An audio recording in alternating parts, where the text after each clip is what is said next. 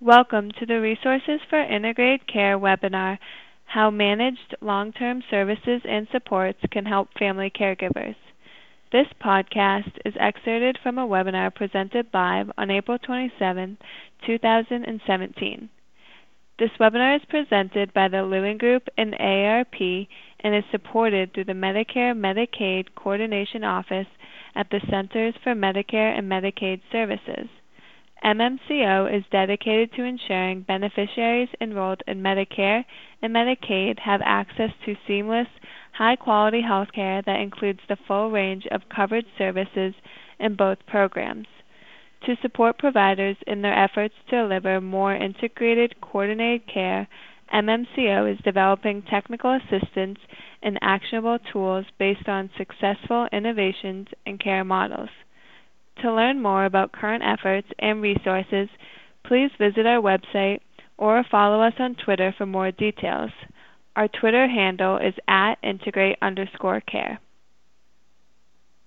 In this podcast, Susan Reinhard, Lynn Feinberg, and Wendy Fox-Grage from AARP Public Policy Institute provide an overview of their report on family caregivers, including promising practices demonstrating effective family caregiver supports for adults enrolled in Medicaid MLTSS programs and for those older adults who are Medicare/Medicaid enrollees. Welcome to everybody. We're going to talk about our report that is known as Family Caregivers and Managed Long-Term Services and Supports. This is the first major research report in this emerging field. By just a quick background, we have been looking at, of course, the issues of family caregiving and separately the issues of managed care, managed long-term services and supports for quite some time at AARP Public Policy Institute. But several years ago, we started thinking about putting those together and determining what is going on as the field emerges larger and larger in long-term services and supports. What do we know about how those organizations view family caregivers and what kinds of supports they offer them? We did a roundtable a number of years ago, as I said, and at the end of that roundtable, which was really to discover what might be going on, the group there said, we want to keep talking. So they asked us to form a learning collaborative, which Wendy and Lynn have been really facilitating, and you can see the website right there. And I just want to acknowledge that they have given us a great deal of information and really support in pursuing this area. Next slide, please. So just a bit about the rationale. Why would we look at this? Of course, I'm sure that the folks who have joined us on the phone are doing so in part because they already know that family caregivers are providers of care, both in acute care, frankly, and in long-term services and supports. But we really want to emphasize that some, not all, but some, perhaps many, family caregivers are in need of support themselves.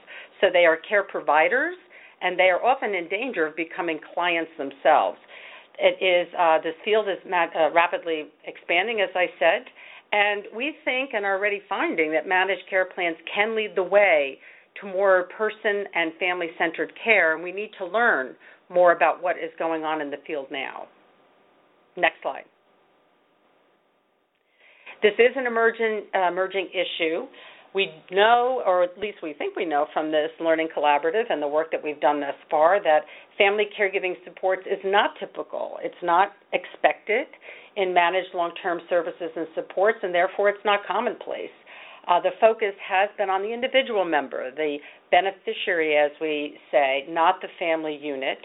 And consumer organizations, including AARP and others, have focused, as they should, frankly, on preventing harm, making sure consumer protection's in place, but there is much more that we need to be thinking about.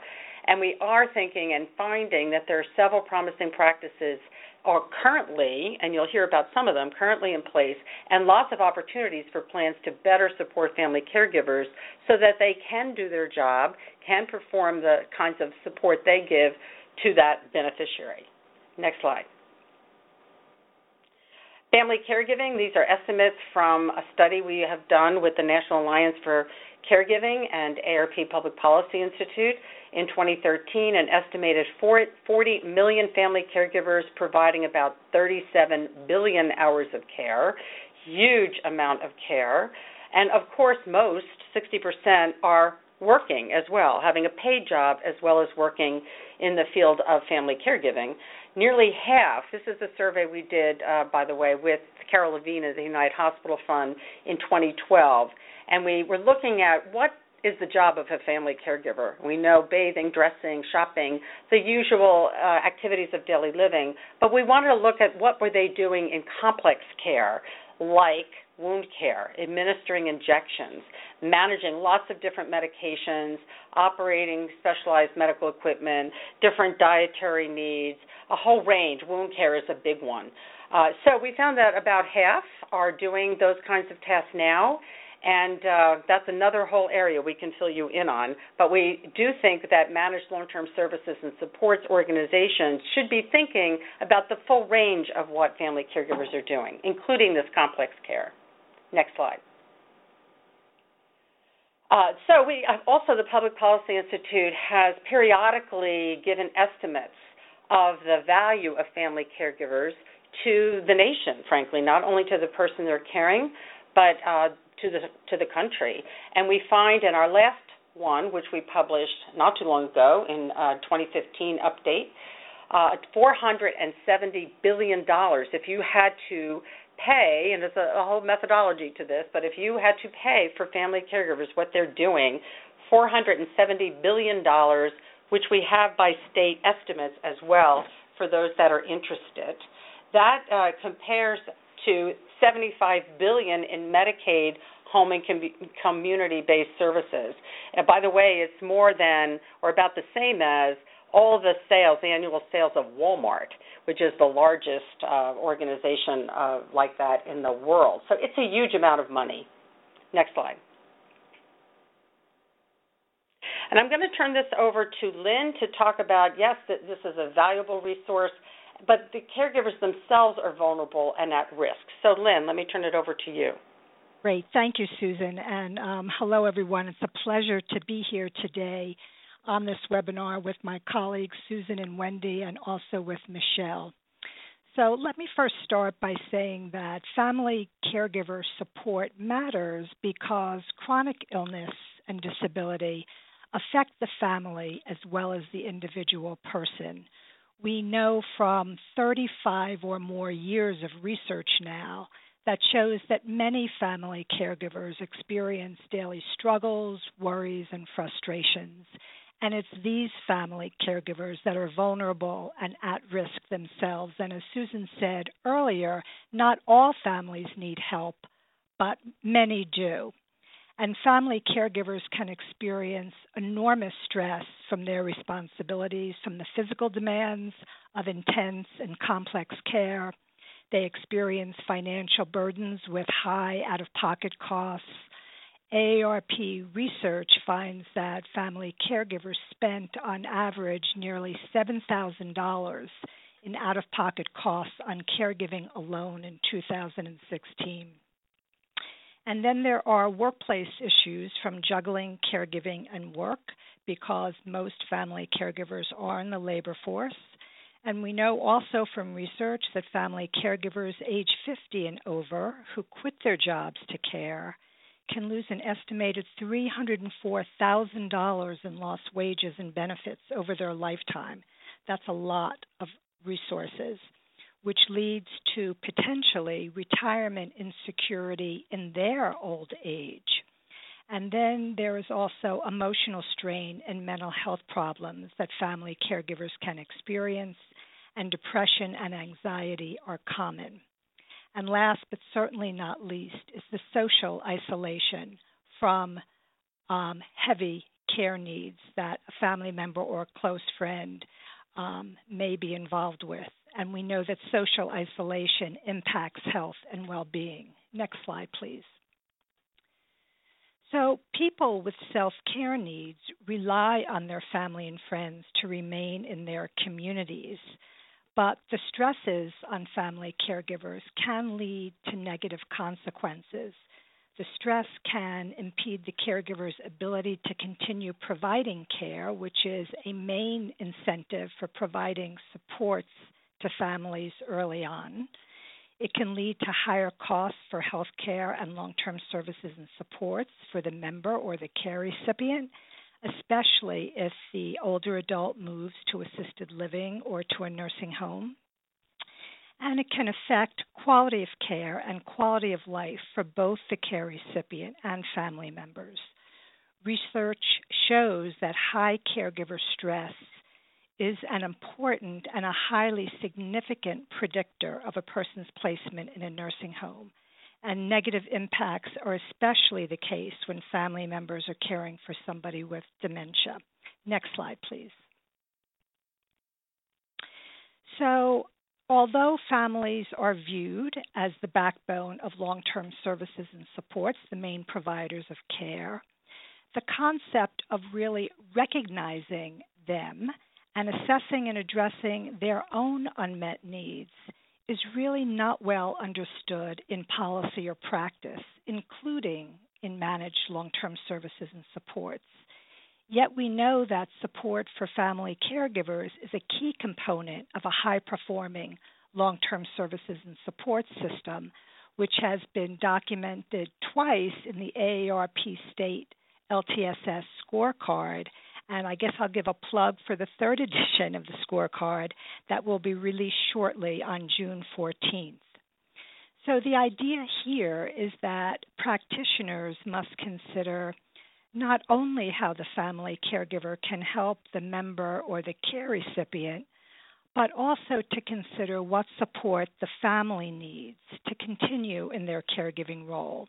This is known as a person and family-centered perspective, and using this framework means that the family should be viewed not just as resources, but also as clients too, who can benefit from information, counseling, training, and respite care, for example. Next slide, please. So in the Caregiving in the U.S. 2015 survey that Susan referenced earlier on, that was conducted by the National Alliance for Caregiving and the AARP Public Policy Institute, we found that only 1 in 3 family caregivers in this national survey said a doctor, nurse, or social worker had ever asked them about what was needed to care for their relative or close friend. And not surprisingly, but very disturbingly, half as many, only 16%, said a health provider had asked what they needed to care for themselves, simply by saying, "How are you?" and what help you might need. So families really traditionally have been invisible in the care process. Next slide, please. So managed care plans. Well, managed care plans are really well suited to operationalize the recommendations from the recent landmark report from the National Academies of Sciences, Engineering, and Medicine on families caring for an aging America, of which I had the privilege of serving on that consensus committee. And really it was a call to action to a shift to person and family-centered care, whereby family caregivers have their own health and well-being considered, have their preferences, needs, and strengths recognized and addressed by both healthcare and social service professionals, where families are supported as caregiving changes and evolves, and last but not least, where payment and delivery evolves from person-centered to the notion of person and family-centered care, taking into account both the individual and the family, especially when the care plan depends upon the family caregiver. So capitated payments can incentivize managed long-term services and supports plans to really engage and support family caregivers, especially with evidence-based programs. And we'll be hearing from Michelle with some programs that are operationalized in a few minutes. And now I'm going to turn it back to Susan. Thanks, Lynn. So how can managed care plans help family caregivers? Lynn just mentioned feeling invisible. This is a very common experience among family caregivers across the healthcare and social service systems. So the first thing is that we can recognize family caregivers. And it may not be the next of kin. It may not be legal guardian, but the person who is providing that ongoing care. Could be hands-on care or many different forms of care, as I indicated earlier. But we need to recognize them and write them into the medical record or the electronic health record and the service plan where they are involved in providing services, so that everybody is clear who that individual or individuals are that are helping this beneficiary. Once they are identified, it's much easier to include them in participating in the care planning. Of course, always with the consent of the individual, but the individual is often relying on the family caregiving for services, so that assessment is very important in understanding the family care unit to be able to proceed. The family caregivers and care coordinators can exchange contact information. The family caregiver is very often the one that is arranging for services, is the one that can answer questions, again, with the approval of the beneficiary. But to be able to communicate with each other, they have to have contact information. And then the skills. What kinds of skills do family caregivers need? It might be that basic care, like bathing, dressing, helping people getting in and out of bed, those basic things, or those more complex tasks like administering meds and wound care, helping people with dementia and dealing with those behaviors that are often very difficult to manage. And, of course, trying to get referrals to services for family caregivers, such as respite care, often very desirable and needed services. Next, please. This is just a map, I'm not going to go through it, of the states with Medicaid-managed LTSS programs. It's one that has to be continually updated. There's shading for those that already have it, those that are focusing on people with both Medicare and Medicaid eligibility, the duals, those that are considering it, for example. So you can read that at your leisure and figure out which stage you're in and where the progress might be going on. But you can see most of the country is shaded a color, and that means they are involved in some way in one of these programs. Next, please.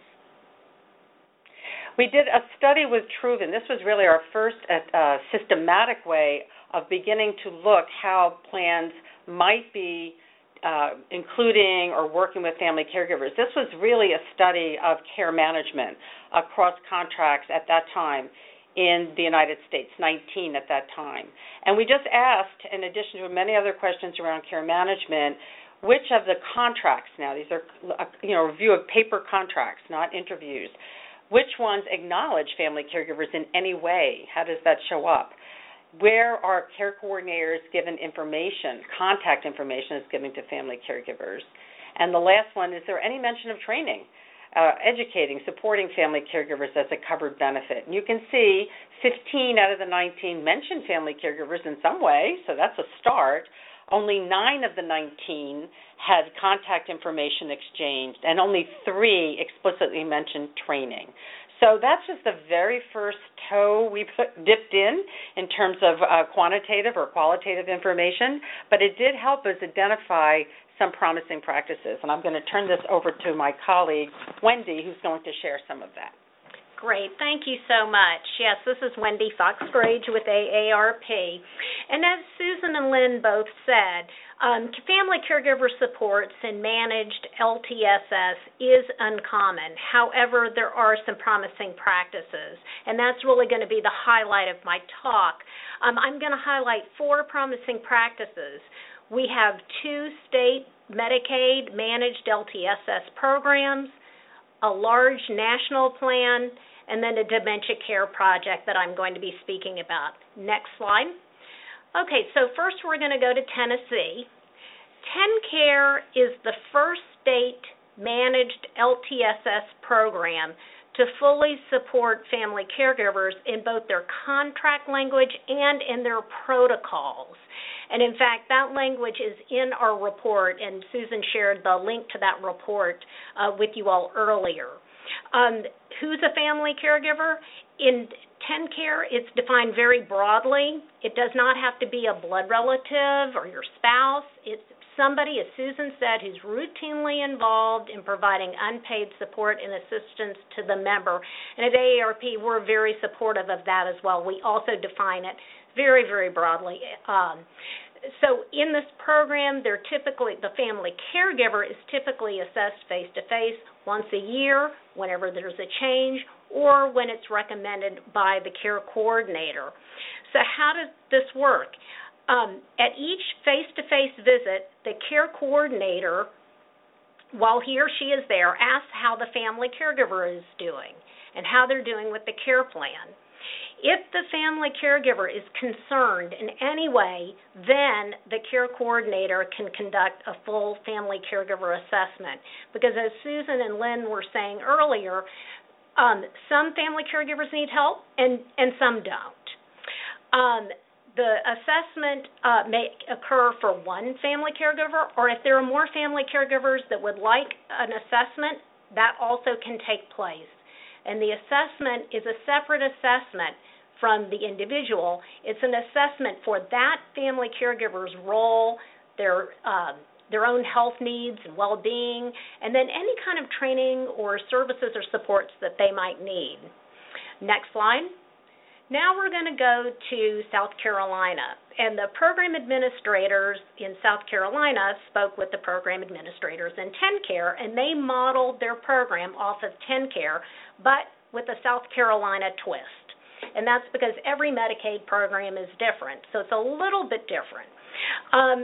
Specifically, just to give you a little bit of background, the Healthy Connections Prime program is what we refer to as the U.S. Centers for Medicare and Medicaid Services dual demonstration. That means this is aimed at people who have both Medicare and Medicaid, and it's for older adults. So it's for people enrolled in that program who are age 65 and older. The caregivers are identified up front. Again, they're assessed, their own assessment on their status, their abilities, their risk for burnout, which, as we heard from Lynn, can really be great. And then they can, based on that assessment, they can refer them to a variety of caregiver information, education, and different covered services. We have some listed there. They also can leverage a flexible benefit if it's indicated for more services. And one of the things that I really like about the Prime program is their partnership with the University of South Carolina's Office for the Study of Aging. They're the ones who they've contracted with to do the trainings for the care coordinators.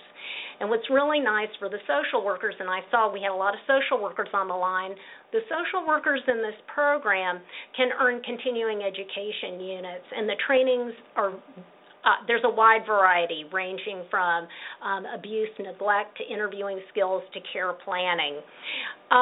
The plans are required to have a caregiver quality improvement project, and they're also required to track respite care.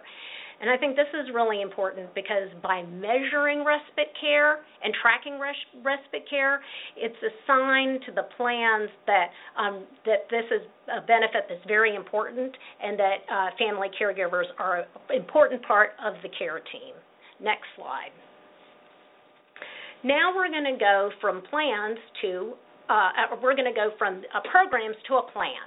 So we're going to talk about United Healthcare and their Solutions for Caregiver program. This program is offered in some of United's Medicare, to some of the Medicare members and to large employers. It's also offered, they also offer a variety of family caregiver supports in some of their Medicaid programs. But because time is very limited, I'm just going to share with you a few items with their Medicare Advantage plans. Though I did want to point out that caregiver supports are through all of their product lines, but I'm just focusing on the one today. In this program, family caregivers, they can call geriatric experts or coaches, and then they can refer them to information and services. Also, geriatric case managers can conduct one in-person assessment and that could, at their home if they want, or up to 6 hours of consultation over the phone. And so what they can do is a variety of things. They can do an at-home assessment.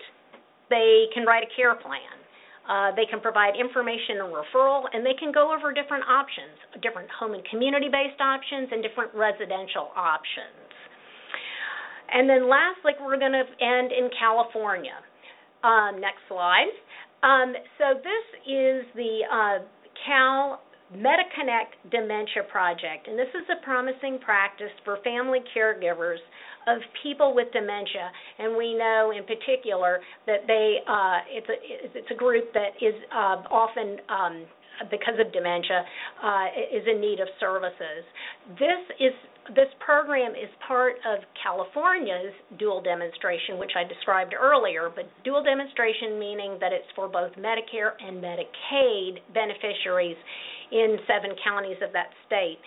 This project is run out of the Greater Alzheimer's Los Angeles project, so a big shout out to Deborah Cherry and her colleagues. And even though it's run by that group, it's in partnership with the California Department of Aging, and then they receive funding for this project through the U.S. Administration for Community Living. Next slide. This project has several components to it. One that I like, because you all can download their items for free and they're evidence-based, is the Dementia Care Management Toolkit. It is developed for both care managers as well as family caregivers of people who are caring for someone with dementia. Just a few items to mention. There's a tool for identifying family caregivers. There's a very good caregiver stress and strain instrument. There's a needs assessment for caregivers. There are fact sheets, and they're in Spanish as well as English. There's also standardized care plans. So we gave you the website here where you can go and download those. The plans can also make referrals to the Alzheimer's of Greater Los Angeles for supportive services. And then again, what's nice about this program is that there's an independent evaluator. It's the University of California, San Francisco, otherwise known as UCSF. And so far, the results have been very positive for both family caregivers as well as care coordinators. And with that, we're going to wrap it up with some findings and recommendations. Thank you, Wendy. This is Susan again, and you see our list of findings and recommendations here. I just want to highlight them. We've said already that plans should have a strong financial incentive to support family caregivers because we know that family caregivers are the ones that are providing most of the care in the home to make that possible.